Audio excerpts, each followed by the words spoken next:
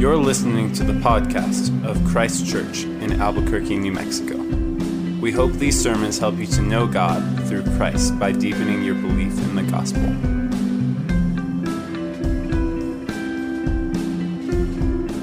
The reading this evening comes from Luke chapter 7, verses 1 to 17. After he had finished all his sayings in the hearing of the people, he entered Capernaum. Now a centurion had a servant who was sick and at the point of death, who was highly valued by him. When the centurion heard about Jesus, he sent to him elders of the Jews, asking him to come and heal his servant. And when they came to Jesus, they pleaded with him earnestly, saying, "He is worthy to have you do this for him, for he loves our nation, and he is the one who built us our synagogue." And Jesus went with them. When he was not far from the house, the centurion sent friends, saying to him, "Lord, do not trouble yourself, for I am not worthy to have you come under my roof. Therefore I did not presume to come to you. But say the word, and let my servant be healed. For I too am a man set under authority, with soldiers under me. And I say to one, 'Go,' and he goes, and to another, 'Come,' and he comes. And to my servant, 'Do this,' and he does it." When Jesus heard these things, he marveled at him, and turning to the crowd that followed him, said, "I tell you, not even in Israel have I found such faith." And when those who had been sent returned to the house, they found the servant well. Soon afterward, he went to a town called Nain, and his disciples and a great crowd went with him. As he drew near to the gate of the town, behold, a man who had died was being carried out, the only son of his mother, and she was a widow, and a considerable crowd from the town was with her. And when the Lord saw her, he had compassion on her and said to her, "Do not weep." Then he came up and touched the bier, and the bearer stood still. And he said, "Young man, I say to you, arise." And the dead man sat up and began to speak, and Jesus gave him to his mother. Fear seized them all, and they glorified God, saying, "A great prophet has arisen among us, and God has visited his people." And this report about him spread through the whole of Judea and all the surrounding country. This is the word of the Lord. Let's pray. Our Father, we do declare to you that you are holy, holy, holy, that you are high and lifted up, you are above us and high in the heavens, and you are wholly unlike us in all of the best ways. And yet you have given us Jesus that we might see you and know you and understand you clearly. You have given us your Spirit as your people that we might understand. And so we pray that we might see Jesus tonight, high and lifted up, and that we might understand and believe in his work on our behalf. Through the work of your Spirit, we pray all these things in Jesus' name. Amen. You may be seated. Tonight is both a lower elementary night, so if you have a sticker on, and tonight is a torch night. So if you are a 4th through 6th grader and want to head out with some of these great leaders and talk about this text and about how wonderful the Lord Jesus is, you guys have fun, and we'll see you back here in a bit. Well, hello everyone. My name is Nathan. If I haven't met you, I would love to after the service. We're glad that you are here this evening. We are coming out of the last 3 weeks of a 3-week look at Jesus' Sermon on the Plain in Luke 6, his sermon on the level place. And now we are back right into the narrative of this story. Just a heads up for the next few weeks, my wife Marcy and I are flying out to England on Wednesday for 9 days, where I'll both spend a day or two in the archives and then several days with my PhD supervisor. We're looking forward to a few days then just on our own. We missed 2 years ago, on our 15-year anniversary, we missed doing something for that anniversary because of COVID. So we're looking forward to getting away for I think the first time in 8 years. For just the two of us. So we're looking forward to that. And Kyle and Jordan will preach the next 2 sermons, the next 2 Sundays in Luke 7. And then 3 more weeks in Luke 8, 2 Sundays of one-off Psalms. And then, like I mentioned a couple of weeks ago, we'll start the book of Joshua in May, which will get us through the rest of the summer. But Luke, here we are. Jesus has been teaching about an upside-down kingdom. This upside-down kingdom, which is actually not upside down, but right side up. It just looks upside down to us. There is life and glory to be found in weakness and humility. But he hadn't just been teaching there in Luke 6. That sermon was not the first time and only time that we've seen Jesus teach. We might consider the first 4 chapters of Luke an introduction, a giving of Jesus' CV, his resume, who he is and why you should pay attention to him in the first 4.5 chapters. And then, starting in chapter 4, at his first sermon in the synagogue, he actually taught lots of things. He taught about sin and uncleanness, fasting, and the Sabbath. And in many of those instances, what he taught, what he said, infuriated the crowds, infuriated religious leaders. His hometown wanted to throw Jesus off a cliff in chapter 4. When he told the paralytic man that his sins were forgiven, the Pharisees bristled. So if chapters 1 through 4 are Jesus' resume, we might consider then chapters 4 through 6 Jesus' teaching, and now we might consider chapters 7 and 8 Jesus' salvation. This is going to take us several weeks to unpack to get the full picture of what he means by what he is giving by salvation. But today we're going to see Jesus do some saving. These are two healings that are similar but different. And so we're going to first see a healing of faith, but then contrasted, but then compared to a healing of compassion. Two different healings, similar but different. And so, first of all, a healing of faith. Verse 1, we read, after he had finished all his sayings in the hearing of the people, he entered Capernaum. Now, what sayings? What are the sayings? After he finished what sayings? All the sayings that he's been teaching about, that we've spent the last 3 weeks to consider. The teachings about up and down, weak and powerful, poor and rich. Things like blessed are the poor, woe to the rich, all of that. And so after all of that, after he had finished giving all of those sayings, verses 2 and 3, now a centurion had a servant who was sick and at the point of death, who was highly valued by him. And when the centurion heard about Jesus, he sent to him elders of the Jews, asking him to come and heal his servant. Now, in the Roman army, a centurion is about the equivalent of like a modern-day major in today's American military. This is a respected man. This is a powerful man. This is actually and probably the wealthiest person that we have seen thus far in Luke's gospel. This centurion probably isn't like a millionaire or something in today's money, but he makes good money. He likely never goes to bed hungry. He is not the person about whom Jesus has just said, blessed is the poor, blessed is the hungry. And so as we're reading this, we've just thought about this entire amazing long sermon that Jesus has just given. And then as we read this, now a centurion has sent people to come to Jesus. And as we read this, like our eyebrows ought to raise a bit. How's Jesus going to respond to this guy? Will Jesus minister to the rich that he has spent a lot of time warning against? Will Jesus not only minister to the rich, but will Jesus minister to a Gentile, a non-Jew? Not only just a non-Jew, but will he minister to a Roman? Now, if the Pharisees were upset about Jesus' interaction with Jewish tax collectors and their kind of cooperating with the Roman Empire, wait till the Pharisees hear about this. An actual Roman centurion coming to Jesus. What will Jesus' response to this man be? And yet, the centurion himself doesn't actually come, does he? He sends out an envoy, a delegation of Jewish elders who will speak on his behalf. Verse 4, and when they, the Jewish elders, came to Jesus, they pleaded with him earnestly, saying, he is worthy to have you do this for him. For he, the centurion, he loves our nation. He's the one who built us our synagogue. They're saying, Jesus, don't dismiss us right away. I know, he's a Roman, but he's actually a good dude. He isn't here from Rome just to smash down any of our religious or cultural practices that don't happen to be Roman. He is sympathetic and even sensitive to the actual people that he has been given authority over. He's been sympathetic and sensitive to us. He's a good guy.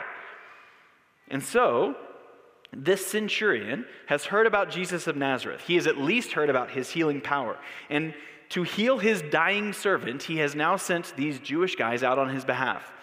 At this point, it's unclear why he hasn't gone himself. But when they get to Jesus, they think they need to convince Jesus why he should do this. That he's a worthy man, that he's a good dude. He's not your typical Roman. So, Jesus, because he's actually worthy, he's not your typical Roman. I know, he's a Roman, but he's a good dude. You should consider his request. And so Jesus says, yep, let's go see. And Jesus went with them. And apparently, as they're on their way, someone had run ahead to the house and said that Jesus had agreed to come, because then we read this in verse 6. When he was not far from the house, the centurion sent friends, other friends, different people, saying to him, Lord, do not trouble yourself, for I am not worthy to have you come under my roof. Despite what his Jewish delegation said about him, that he was a worthy man, he's a good dude, now he has sent others to say to Jesus, I'm not worthy. I am not worthy. And so this second delegation comes out to stop Jesus from coming to his house. The centurion asked for Jesus to heal his servant, but he did not want Jesus to trouble himself, he says, to take time out of his busy schedule and his day to actually come into his Roman house. This is remarkable. A Roman centurion, a major in the most powerful army in the history of humanity, is saying that he is not worthy for an itinerant and possessionless teacher from Galilee to come to his house, to come under his roof. He knows that this man does not belong here because this man is something amazing, powerful, honorable, and he should not come into his dishonorable home. His friends go on with more of his words in verse 7. He said, therefore, I did not presume to come to you, but say the word and let my servant be healed. This was the intent of his first message. He's saying, hey, my beloved servant is dying, and I've heard rumors that you, this healer, Jesus of Nazareth, is finally coming back to town. And so he tells his guys, hey, run out there and see if he'll heal our guy. See if he'll heal this servant of ours. What he meant was, see if he'll just say, yep, I'll do it, it's done. But when he hears that Jesus is actually coming to the house, he's like, that's not what I meant. That's not what I asked from him. I'm a Roman. I'm not worthy of him. So quick, run out there quickly now before he gets here and clarify what I meant. Just have him say the word.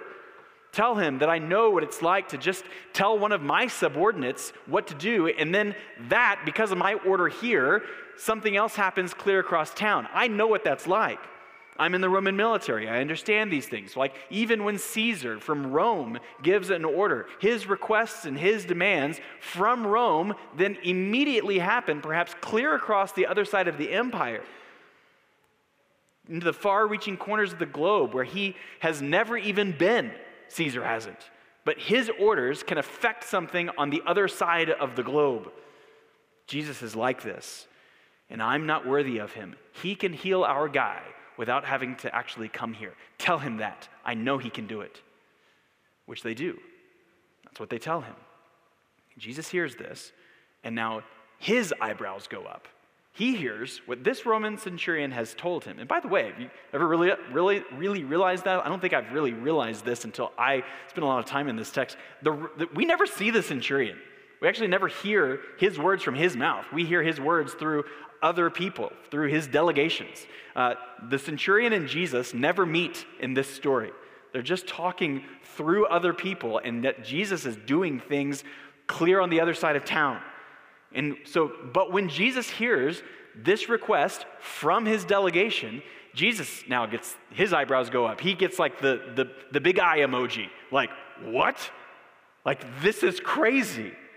I've never heard anything like this. Verse 9, when Jesus heard these things, he marveled at him. And turning to the crowd that followed him, said, I tell you, not even in Israel have I found such faith. The point of this story is not the servant. The point of this story is actually not the healing.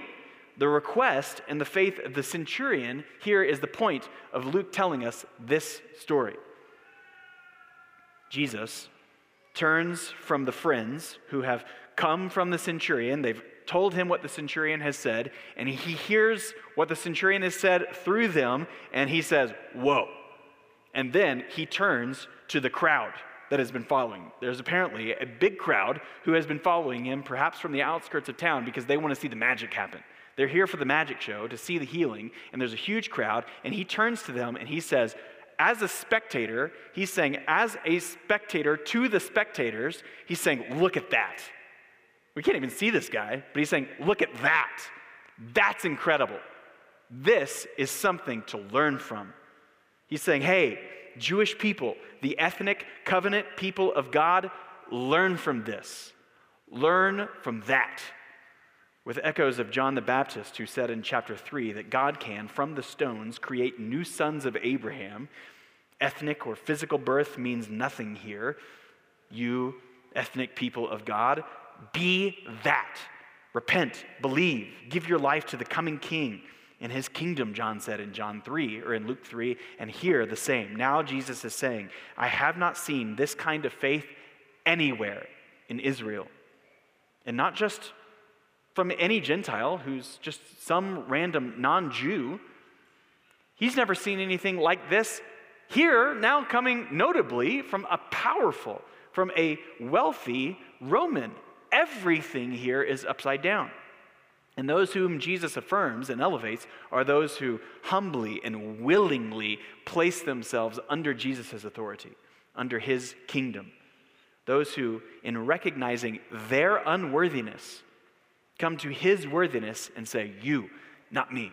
Do not trouble yourself. I am not worthy for you to even come into my home, but you can do this. I know you can. I need you in all things. Now, I've just said earlier that we might sum up the whole of chapter 7 and 8 of Luke. All of these two chapters are all about salvation. And backing up at the end of verse 3, the centurion, when he sent his first delegation asking Jesus to come and heal his servant, the word heal there is literally save. He sent a delegation out to ask Jesus to come and to save his servant. And in response, Jesus saves him. He saves him. He heals him. He heals him. He certainly does that because we read in verse 10, when those who had been sent returned to the house, they found the servant well. But we'll actually need this next story. We'll actually need the next two chapters. We'll really need the rest of this book and actually the whole of the Bible to see what kind of salvation Jesus has just brought, what kind of saving he is bringing. So let's keep moving. Now from a healing of faith to a healing of compassion. Again, we've got Jesus approaching a town with his many disciples and a huge crowd behind him. And as he's going through the gate of this now very small village of Nain, middle of verse 12, behold, a man who had died was being carried out, the only son of his mother, and she was a widow, and a considerable crowd from the town was with her. This woman, who is a widow, has just seen her son die. Likely this very day, because of purity laws, they would need to remove his body from the town immediately to be buried. His body has likely been wrapped in linen, and he is lying on a plank of wood, an open bier, so that everyone in town can see his dead body, can encounter, can experience and grieve together and alongside this mother. There's likely 4 men on either side of this plank of wood.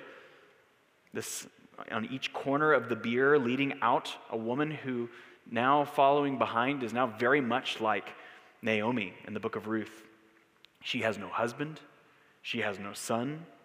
And if you weren't with us in November when we considered these things from the book of Ruth, she has now become one of the most vulnerable classes of people in society. Without government programs, she has no social security.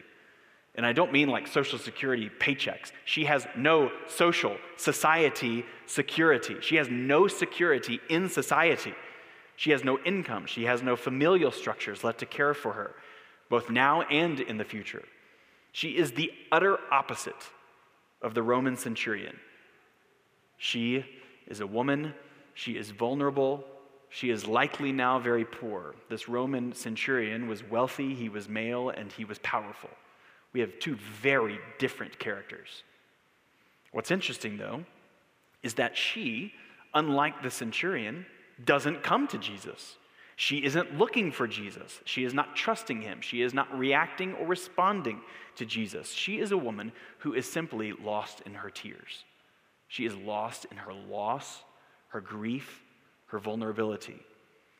And when Jesus sees that, verse 13, he had compassion on her, and he said, "Do not weep." Now, if any other person had just walked straight into town, saw this grieving mother and this funeral procession leaving town, it would have been the most insensitive, perhaps the most cruel thing that any person could say. Do not weep. Stop crying. And if any other person had then continued on in what Jesus does here, it would have been one of the most magnificently cruel jokes that could ever be played on a grieving family. Verse 14, he came up and touched the bier, and the bearers stood still. And he said, young man, I say to you, arise. If this had been any other person, everybody would have just been like, oh, what's going to happen? And then nothing would have happened. But not with Jesus. He's not any other person. In fact, before we go any further in this narrative, let's go back. Let's go back to Jesus' first sermon in chapter 4. Remember at the synagogue when he unrolled the scroll and he read from Isaiah 61 and he announced his new teaching ministry in which he read, "The Spirit of the Lord is upon me, because he has anointed me to proclaim good news to the poor. He has sent me to proclaim liberty to the captives and recovering of sight to the blind, to set at liberty those who were oppressed, to proclaim the year of the Lord's favor." And the people there, back at the synagogue, were confused because they knew Jesus when he was a kid. They watched him grow up. They know his family. And so they respond essentially with, wait, so what are you saying about yourself, Jesus? Hey, now don't get too big for your britches now, son. They're like, we know who you are. What are you talking about? And how did Jesus respond there? Remember back in Luke 4. How did he respond when they said, what are you talking about and who are you? He says that in the time of Elisha, there were many lepers, but none of them were cleansed besides Naaman the Syrian. And then he tells them that in the time of Elijah, while there were many widows that were affected by famine, Elijah was only sent to the widow at Zarephath. And we talked about several weeks ago when we were in Luke 4 that it seems like Jesus is just giving Old Testament Bible story hour. He's just bringing up two random Old Testament stories, but he wasn't. He was talking about how it is always so that the people of God reject God's word, and so that the word of God goes out to other people who will receive it. But in those two stories, we didn't spend too much time on Elijah and Elisha and Naaman the Syrian and the widow of Zarephath. Let's take just a second there. You'll see why in just a second. But in 2 Kings 5, Naaman, he's this powerful military ruler, this leader of the Syrians. And this powerful Gentile military ruler sends out a delegation of messengers to the prophet of the Lord to be sent to Elijah to be healed of leprosy. And after the delegation comes and nothing really happens, then Naaman the Syrian, he himself finally goes to Elijah's house and he asks Elijah what he should do. But he never really sees Elijah. Why? Because Elijah never comes out of his house. And Naaman's banging on the door saying, come outside. Do you not know who I am? You need to come and greet me for who I am. I'm this powerful Syrian military ruler. And he gets into a rage because he won't come outside. That the man of God, when this powerful man, comes to the man of God should come out, recognize his greatness, and in this display of huge religious healing, call on the power of God, the God of Israel, to come down and heal him of his leprosy. After all, he tells Naaman, I have bathed in the cleanest and the most beautiful rivers in the world. Don't you know who I am? Come and heal me. Elisha never comes out, and finally Naaman's servants convince Naaman that, hey, so through the door, he's told you what you should do, just go bathe in the Jordan, so maybe you should just go do that? And he does, and he's healed. Now, any alarm bells going off here? Alarm bells of similarities between Naaman and the centurion, of powerful Gentile military rulers sending delegations to the man of God to be healed, of not even seeing the man of God, but just talking to him, of similarities but dissimilarities. Of, on the one hand, of the centurion saying, don't trouble yourself, I am not worthy, to Naaman saying, get out here and see me because I'm so worthy. Now, if that story is already floating around in our imagination from Luke 4, then when we get to the widow of Nain here in Luke 7? Well, maybe pretty quickly remember the widow of Zarephath in 1 Kings 17. While Elijah is staying with her and her son gets sick and dies. She says to Elijah, she says, What have you against me, O man of God? You have come to bring my sin to remembrance and to cause the death of my son. She thinks that Elijah has brought the death of her son. Elijah then says, hey, give me your son. And in a really weird scene, he takes the dead body of the son upstairs, he lays him on his bed, and then 3 times stretches his body out on this dead body of this boy. It's an ordeal. It's weird, and it's an ordeal. We'll save the unpacking of all that for someday when we preach through Kings.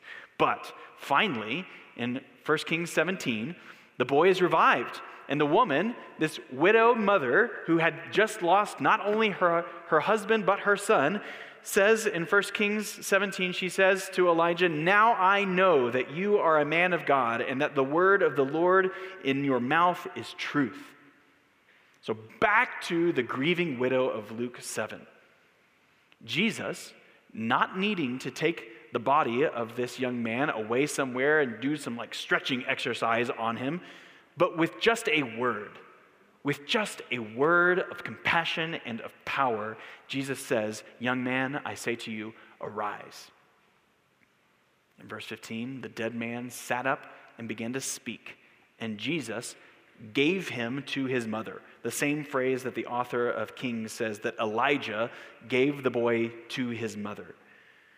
And if these 2 stories of the man of God, the prophet of the Lord, who both speaks on behalf of God and brings the miraculously kind and powerful works of God to earth, if these stories are how Luke is understanding the life, the role, and the ministry of Jesus, then what happens next actually shouldn't be surprising to us. Verse 16, back in Nain, fear seized them all, the crowds, and they glorified God, saying, a great prophet has arisen among us, and God has visited his people. A great prophet, a new Elijah, a new Elisha is here among us. We should listen to him. What's more, God has visited his people.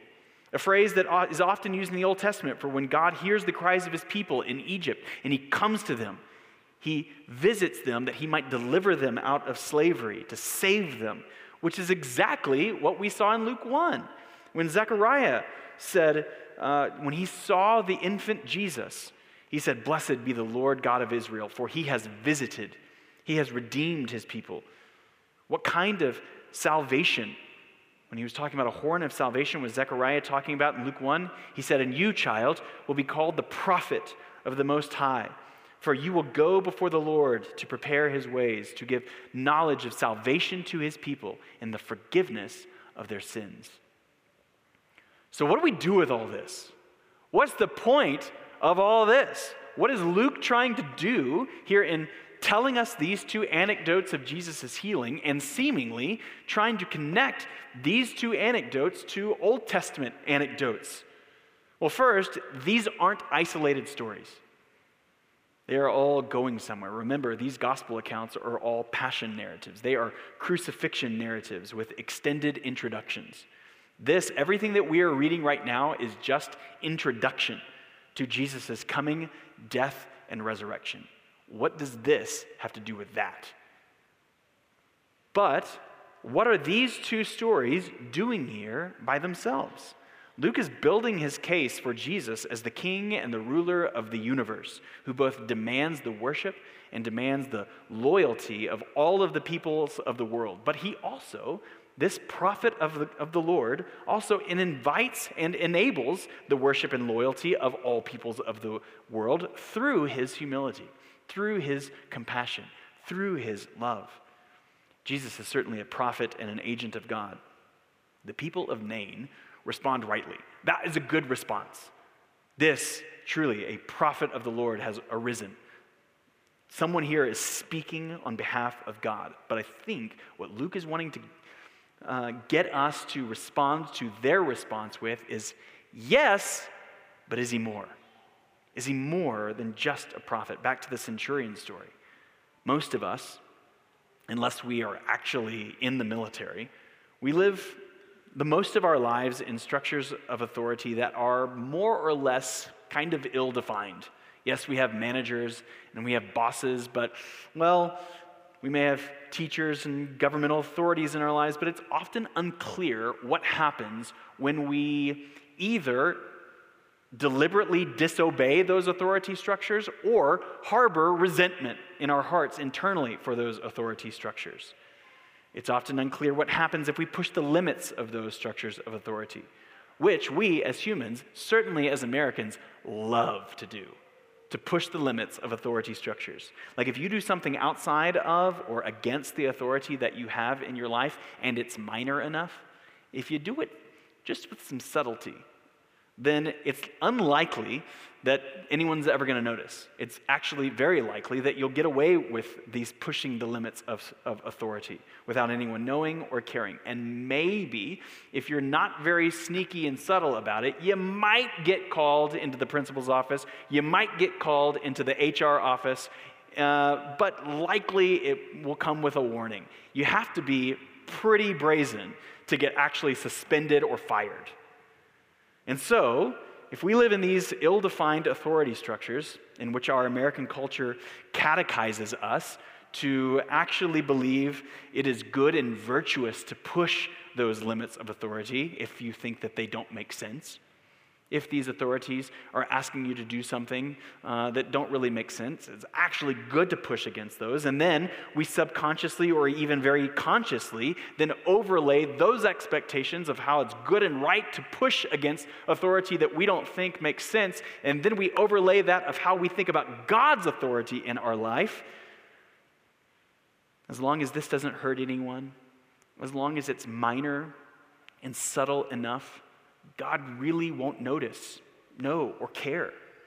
As long as I am just pushing it, but not too bad, then who really cares?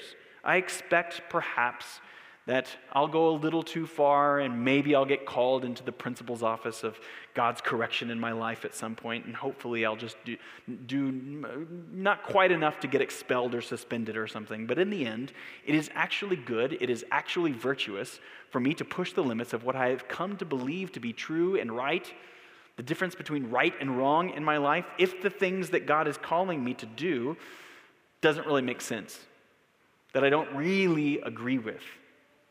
But Luke is showing us that Jesus isn't some principle. He is not just some insightful religious teacher. He is not some self-help podcaster. He is not just a miracle worker. He is not just a healer. He is not just a prophet. He is that, but he is more. He is the man of God, that we might know the word of the Lord in his mouth is truth. That nothing he speaks is untrue, that he speaks for God because he is God. The centurion recognized this, at least the authority of Jesus' word that stretches far beyond where Jesus is physically present, which actually this story brings enormous comfort to us as well, that Jesus can have authority and actually transformative, miraculous power far beyond where he is physically present. This is an enormous comfort to us today, who none of us have Jesus physically present with us. But this centurion shows us that we cannot just pick and choose which parts of Jesus' authority we think are okay, or which part of his authority are actually not problematic to our current sensibilities, which parts of our life we're willing to give him, and which parts of our life we are going to withhold. If we place ourselves in that position of picking and choosing which parts of Jesus' teaching we will listen to, of picking and choosing which parts of our lives we will give him, then who is the authority? We are. We get to say, I like you, I'll take the parts that I agree with. But while the centurion's faith ought to be a model encouragement to us, the initiating compassion of Jesus to the grief of the widow ought to be of warm assurance to us. It is not her faith that saves her son. It is Jesus who saves her son. It is certainly not the faith of the Son that saves him. He's dead. All of a sudden, like, bam, he like opens his eyes and there's sunlight. He hears shouts. And then, while he might see the shrieking and like bouncing silhouette of his mother back there in the foreground, his eyes focus on a face of compassion, of kindness, a man who looks straight into his eyes and says, "Get up." And this man who has come and initiated with miraculous power in this man's life has now changed the course of his life forever. And such is the initiating gaze and grace of Jesus that invades and interrupts every Christian's life. That we, like this man being carried out in death, I have no idea why you have come to me. I have no idea why you have chosen me, why you have invaded and initiated and interrupted my life of death that you might bring me into your life. Who am I, having lived my life in indifference at best to who you are? Amazing love. How can it be that you, my God, should die for me? This is the amazing interrupting grace and kindness of the Lord Jesus, who gazes into our eyes and says, "You're mine, get up, walk." But before we wrap all this up, this event here in Nain, along with many others in the gospel accounts, should absolutely wreck the myth that if you have enough faith, God will act, God will heal. And the flip side, that if you continue in sickness or some other trial, that it must be because of your lack of faith. In John 4, Jesus healed the son of a man who thought no more of Jesus than he was like a party magician.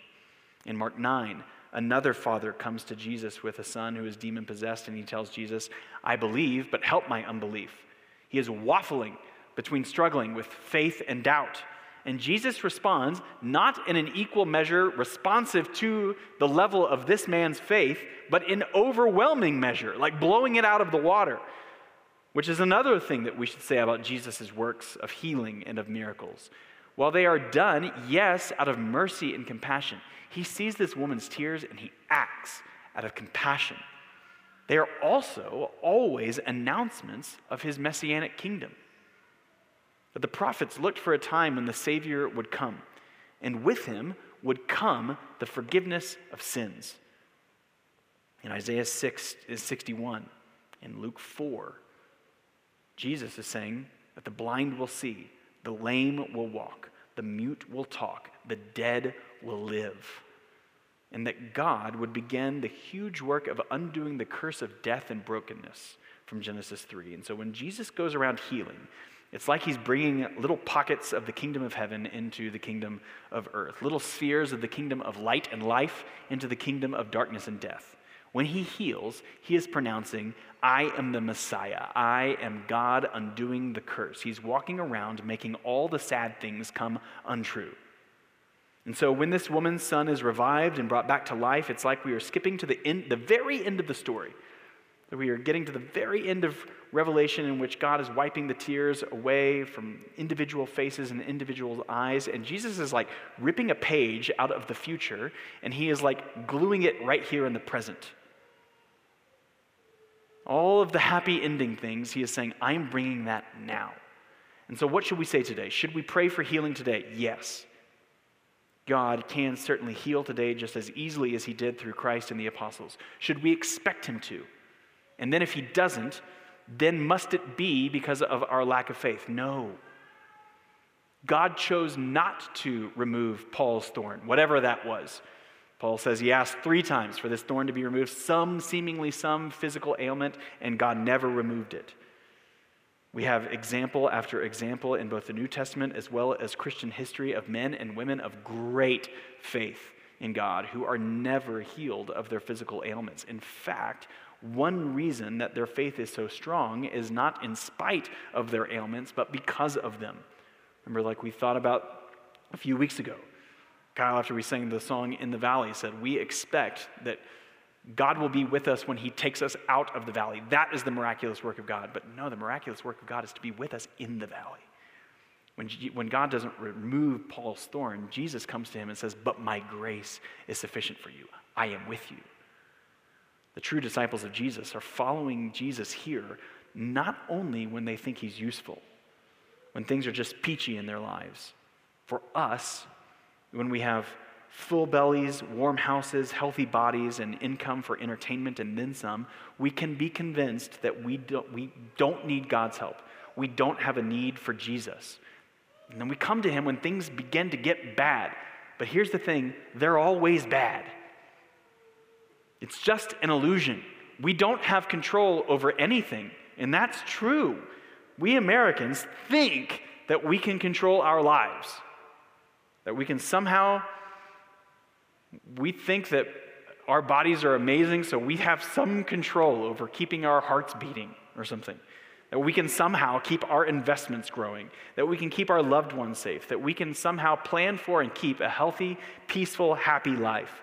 But we actually do not have control over any of that. When the centurion realized that he had zero control over his servant's health, he came to Jesus. And the reality is that he had zero control over his servant's life before his servant got sick. Before anyone ever gets sick. Jesus upholds the world by the word of his power. The fact that our hearts aren't all exploding right now is amazing. Or that we somehow, it's crazy, go into like this 5, 6, 7, 8, 9 hour state of unconsciousness every night. Every night you go unconscious for many hours, and then we wake up again, and then we do it again. This is incredible. Or that we don't more often get destroyed by asteroids, or what the universe is trying to kill you in a million ways. It is all grace. Just as Sophia shared last week in her testimony of her coming to life in Jesus, we have no control over any of it. But with incredible blessings, Jesus comes and he gives us himself. That he gives us life and joy and contentment and salvation from sin and salvation from self and salvation from judgment. He brings us adoption, that he moves us from the courtroom of God's justice into the family room of God's love. The grace of Jesus, the love of God, the fellowship of the Holy Spirit be with you forever. All of this offered freely to those who would believe, who would come to Jesus and say, I am not worthy, but you are. I know you can do it. I know you have the power. I submit myself to your kingship, to your word, to your authority over every bit of my life. And so Luke here puts his readers in the same place as a person who would have been present in both of those crowds.